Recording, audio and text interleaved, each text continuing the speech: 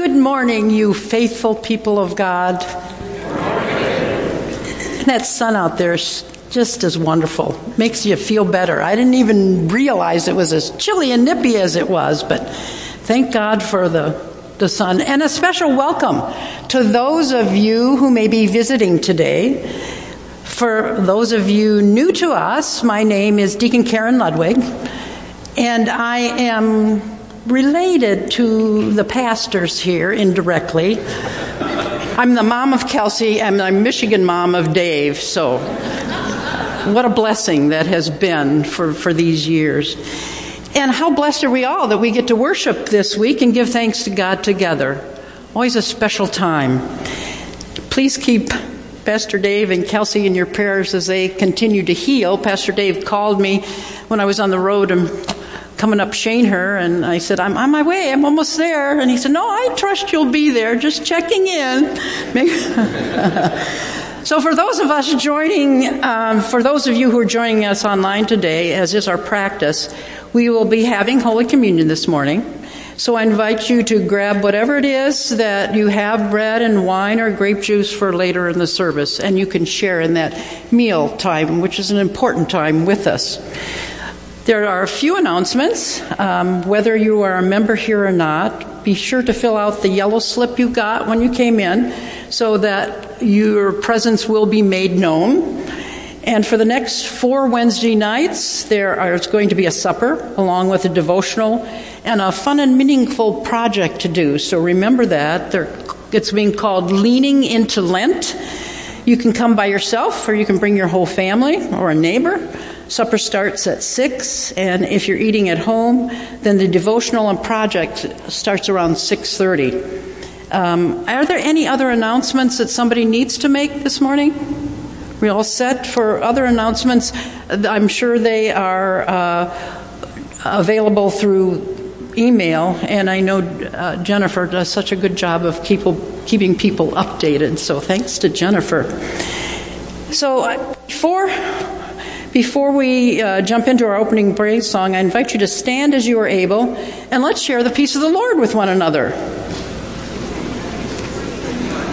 And if you're at home, share the peace with your dog, yourself, and wave at your neighbor.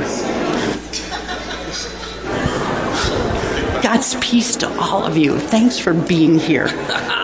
It blesses my worship. Well.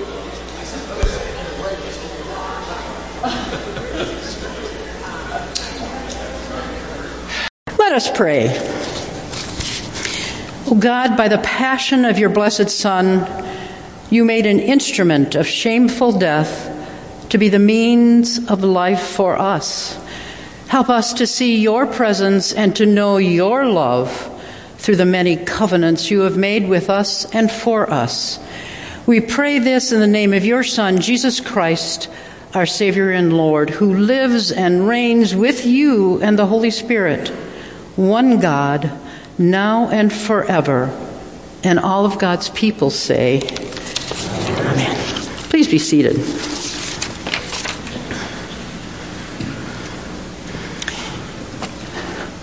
Dear children of God, grace and peace from God the Father and from our Lord and Savior Jesus Christ. May the Holy Spirit open your hearts to hearing God's message this morning and carrying it with you. Amen. Well, here we are, second week of Lent, 40 days leading up to Holy Week and to Easter that are set apart to deepen our relationship with God and deepen our understanding of who this God truly is, both to the world and most especially to us. And to do that, we're spending these 40 days of Lent talking about the different covenants found in the Bible that God has made with humanity. Pastor Kelsey began the journey last week, if you were here, by laying out the difference between a contract and a covenant. A contract, she stated, is based on the if-then principle. For instance, if you agree to getting a home assessment, if you then follow up on all those faults in that home assessment and fix them. If you remove all the items from the house, then I will pay you this amount. Basically, a contract is based on the lack of trust, because nobody believes there's such a thing as a perfect house, especially the buyer. And so they want to hedge all their bets and make sure that contract clearly states that what the seller is going to do and what the buyer will follow up on. Now, I'll tell you about an interesting contract. Years ago, when we bought our very first house, we had a chow. The seller had a chow. And so we put into our contract that if they sold us a house, we'd take their chow. They were so delighted because they were moving to Florida and that was too hot of a place for that dog. And we got the most wonderful dog to be a companion to our other dog. So sometimes those contracts can be special. But they're based on a lack of trust. However, a covenant, Pastor Kelsey said, is based on the because, therefore premise. God says, because I created you, because I love you, therefore I will always be with you. I will not separate myself from you. What a wonderful, wonderful covenant that is. And so you began last week with the covenant with Noah being explained. After drowning all of creation and trying to wipe away evil with a great flood, God made a covenant with Noah to never do that again, to never throw us away and start over. Instead, God's covenant with Noah was to work with us, in us and through us, to bring about the creation, God's kingdom, that God had started from the very beginning. Our reading this week is found in Genesis also. Then we move on to another covenant. It's found in the 17th chapter, verses 1 to 7 and 15 to 16, if you want to follow along on the screen. When Abram was 99 years old, the Lord appeared to Abram and said to him, I am God Almighty. Walk before me and be blameless. And I will make my covenant between me and you, and will make you exceedingly numerous. Then Abram fell on his face, and God said to him, As for me, this is my covenant with you. You shall be the ancestor of a multitude of nations. No longer shall your name be Abram, but your name shall be Abraham. For I have made you the ancestor of a multitude of nations. I will make you exceedingly fruitful, and I will make nations of you, and kings shall come from you. I will establish my covenant between me and you, and your offspring after you throughout their generations, for an everlasting covenant, to be God to you and to your offspring after you. God said to Abram, As for Sarai, your wife, you shall not call her Sarai, but Sarah shall be her name. I will bless her, and moreover, I will give you a son by her. I will bless her, and she shall give rise to nations. Kings of people shall come from her. This is the word of the Lord. Thanks be to God. So this week, this covenant thing comes back at us again. God made this covenant with what I call one of our first families, Abraham and Sarah. And God lays out the special relationship he has in mind for this duo. Thinking about Abraham and Sarah, I don't know if I would have chosen those characters. They didn't have exactly a stellar past. I mean, here's Abraham when he's going into the land of Egypt, and his wife is very attractive. And he decides to pawn her off on this one particular fellow so he could get some extra livestock. I hope none of you do that with your wives. And she forces her slave to have a son with Abraham. Couldn't he have picked someone else with a better background? But God's choice of these two characters brings hope to us. because God's plan is for characters. And God's love is deep. And God's love is for flawed people like you and me. And God is calling Abraham and Sarah out of the old ways of understanding how things work. He's calling them out of things that work as a contract into things that work as a covenant. This is big. Contracts were just the meat and potatoes, not only of life in the ancient Near world, but we live by contracts today. They are meat and potatoes to our well-being in many ways. And we get stuck in those understandings. It's easier to live with a contractual view of life. If this, then that. It's just laid out in black and white, and if you don't abide by it, then you're the loser. But God has different plans. I have a friend I was driving with one day, and it was going to have some bad weather in the afternoon. So she reaches up on her screen and pulls up a weather map that shows the current weather, so where the precipitation is. And I'm looking at this, and I have a relatively new car. My car doesn't do that. She says, oh, and that's not all. My car, when I got it, the salesman took me out and said, look at this thing parks itself. And he took it through down this lane of cars, and there was one opening, and she said, I was holding my breath. And he has this car back itself into this parking spot.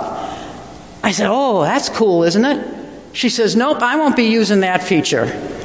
Well, why not? Because she was so stuck in the old ways of doing things that she couldn't trust that she and that car were going to be able to park it like that salesman did. And I think that's exactly what was going on with Abraham and Sarah.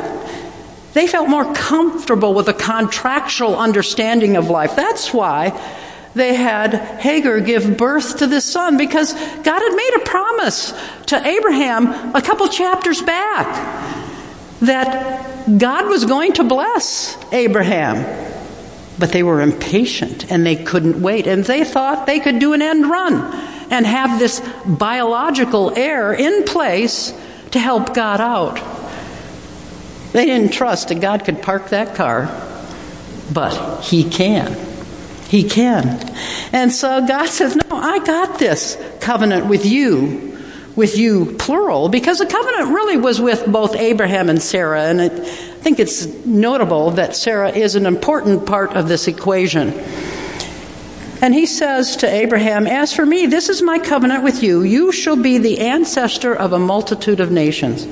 And to Sarah, Sarah is lifted up, and God says, I will bless her, and she shall give rise to nations.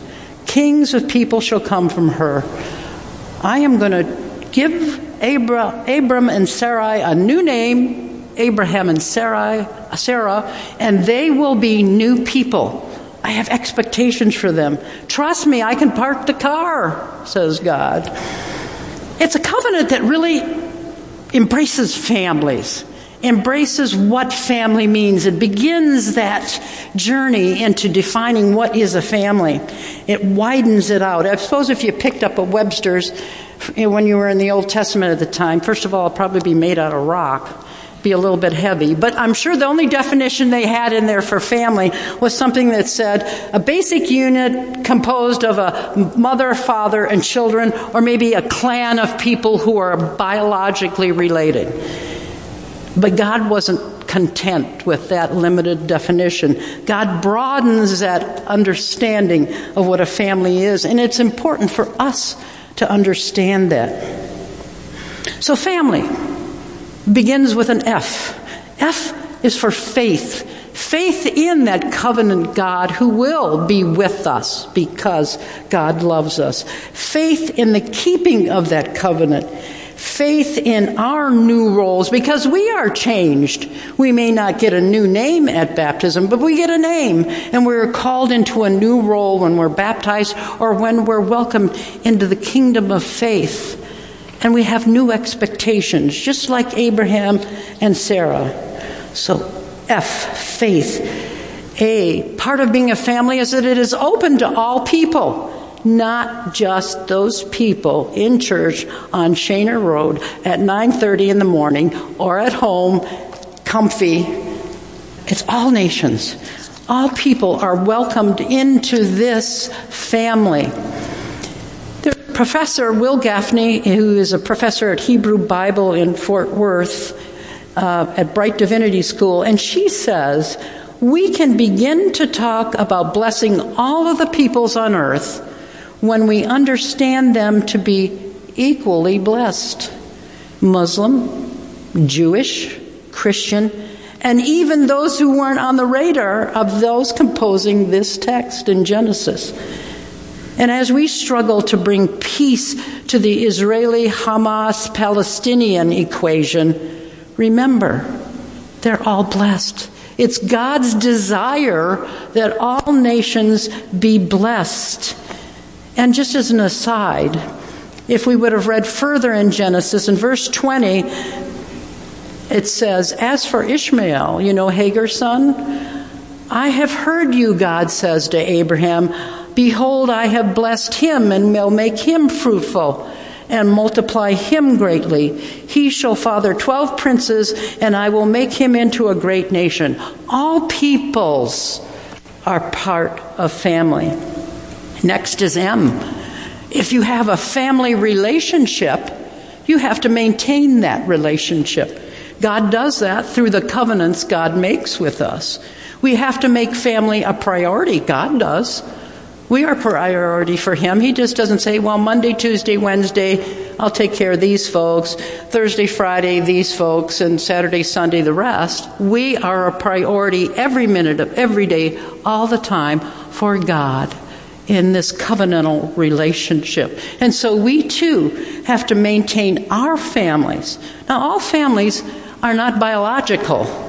Families could be collegial, those you work with and have a close relationship with and respect. They could be spiritual. We're a family here today. We're drawn together by our beliefs that bind us.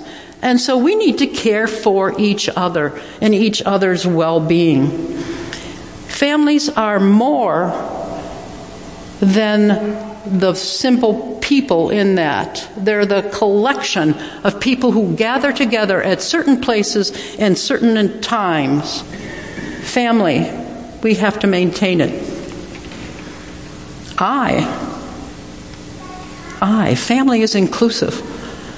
God has opened the door. God has said, black, brown, white, and all variations are welcome here.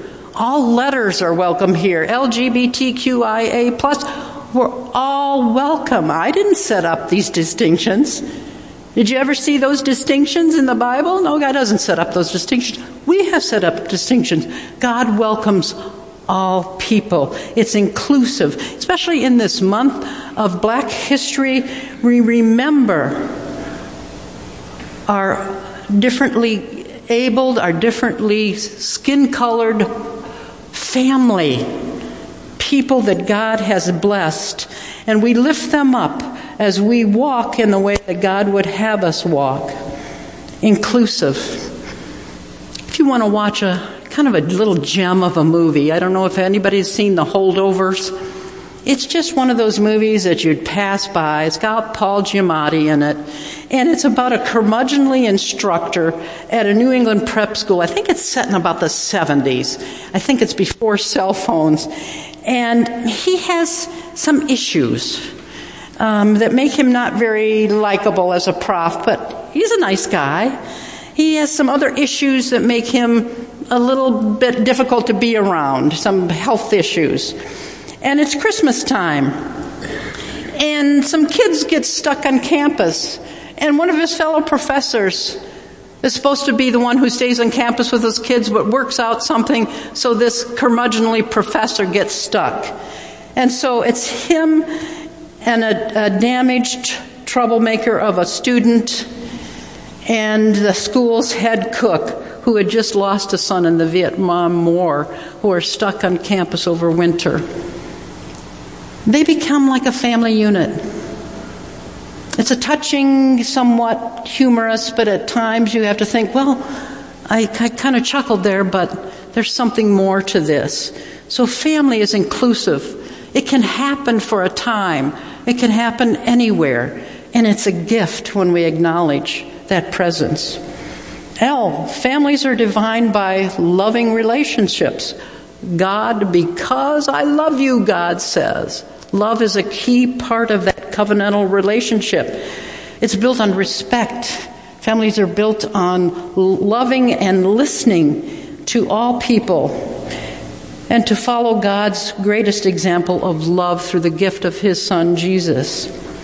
It may be at hard at times to be a part of a family when we want to love and that love is not returned. When we want to love and people do unloving things to us. But remember, we are not defined by their relationship with us. We are defined by our relationship with God. And so we must love first, foremost, and fiercely. And finally, why? What are you going to do? What am I going to do to live out this broadened definition of family? Do you welcome and pray for and encourage and love and help any of God's children who you meet during your walk with Jesus? It's a big task. But remember, God, when working with Abraham and Sarah, those deeply flawed people, desperately continues to love and work with us, deeply flawed people. And so we can do it. We can say yes to Jesus. And we can live out that covenantal relationship to walk with God and be blameless. Because God loves us. Therefore, God will never leave us. Pray with me. Dear God, thank you for giving us that covenant, that expanded and broadened view of what family is, for being with us every step of the way as we try to lift sometimes our weary feet to move forward. Help us to understand and appreciate the strength of your love for us and all that it has done for us. We ask you to be and abide in our hearts as we continue to listen to your call, as we continue to be your people in loving relationships in this time and in this place. Amen. Okay, we continue with our offering.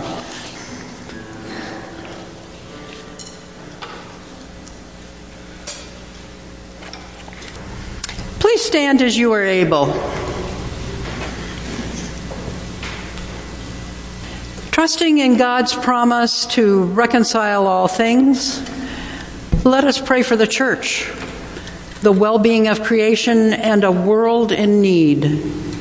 As I finish each prayer with the words, "Merciful God," please respond with, "Receive our prayer." Let us pray. We turn, God, to you for meaning. Nurture in your children the gifts of the Spirit, and let the mind of Christ guide the church. Give wisdom and discernment to our bishops, pastors, deacons, teachers, and leaders. Merciful God, receive our prayer. We turn to you for renewal. Save lives and ecosystems threatened by pollution and a changing climate. Cleanse the earth's waters and restore the soil. Merciful God, receive our prayer. We turn to you for justice. Uphold the worth and dignity of every person, especially any who experience hatred and rejection because of gender, ability, sexual orientation, color, ethnicity, or religion. Merciful God, receive our prayer. We turn to you for healing. Send compassionate helpers to any who suffer because of war and violence. Shelter unhoused people. befriend those who are lonely, bring hope to any in despair, especially those we name now either silently or out loud.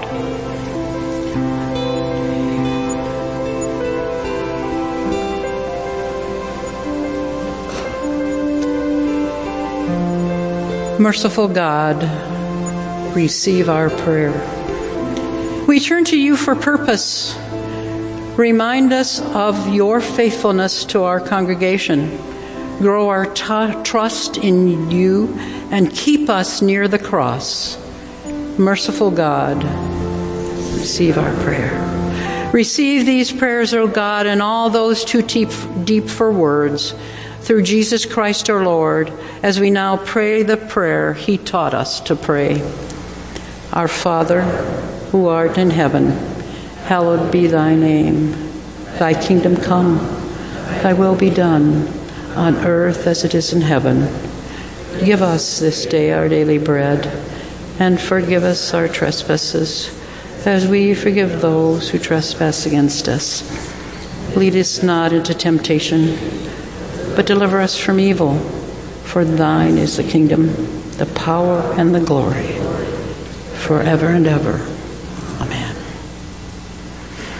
We now take a moment to reflect on our week and confess those times we've failed to live as God would have us live. And so together we use these words on the screen. God of life, we confess that we are wrapped up in sin and cannot free ourselves. We nurture conflict and build walls. We neglect the needs of our people and ignore the groaning of creation. Have mercy on us. Where we are self-centered, open our hearts. Where we are reluctant, give us courage. Where we are cynical, restore our trust. Renew us with your grace and give us the hope of new life in you. Amen. And now hear this, dear children of God. In the mercy of Almighty God, Jesus Christ was given to die for us. And for his sake, God forgives us all our sins.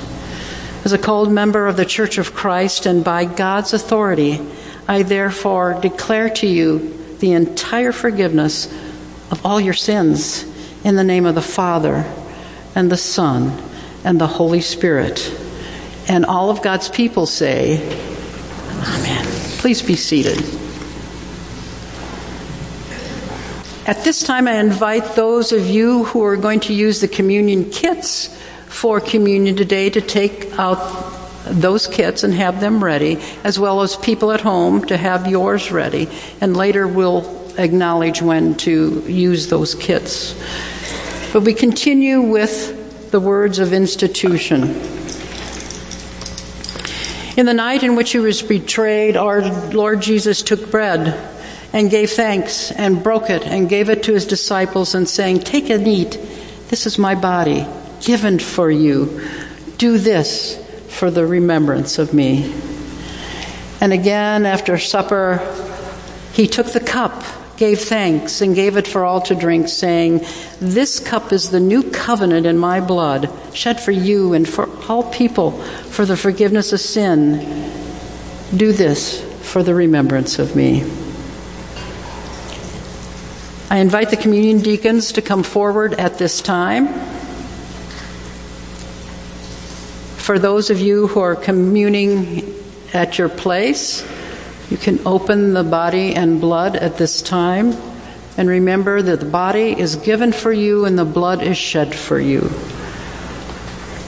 The rest of us, the ushers, will come down the aisles and invite you to come forward for communion. After consuming the body and the blood, we invite you to continue to walk around the outside where you'll find a basket for your communion cup. We also have gluten-free wafers available, and the deacons know how to get those for you. If any children would like to come forward who haven't yet learned about communion, we'd absolutely love to give them a blessing. And whether you are a member here or not, whether you are even a Lutheran or not, this is God's love God's meal for you. So come, for all is ready.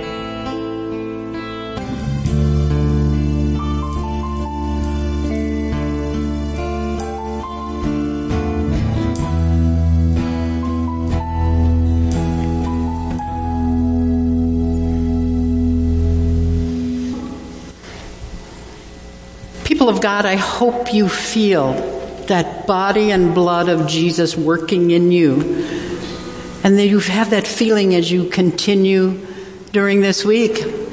May that body and blood of our Lord Jesus Christ strengthen you and always keep you, you flawed people, in God's grace. And all of God's people say, Amen. Finally, may you receive this blessing.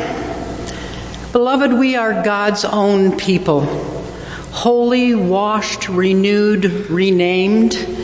God bless you and keep you, shower you with mercy, fill you with courage, and give you peace. And all of God's people say, Ah, you're out there. I invite you to stand as we join our voices in our sending song.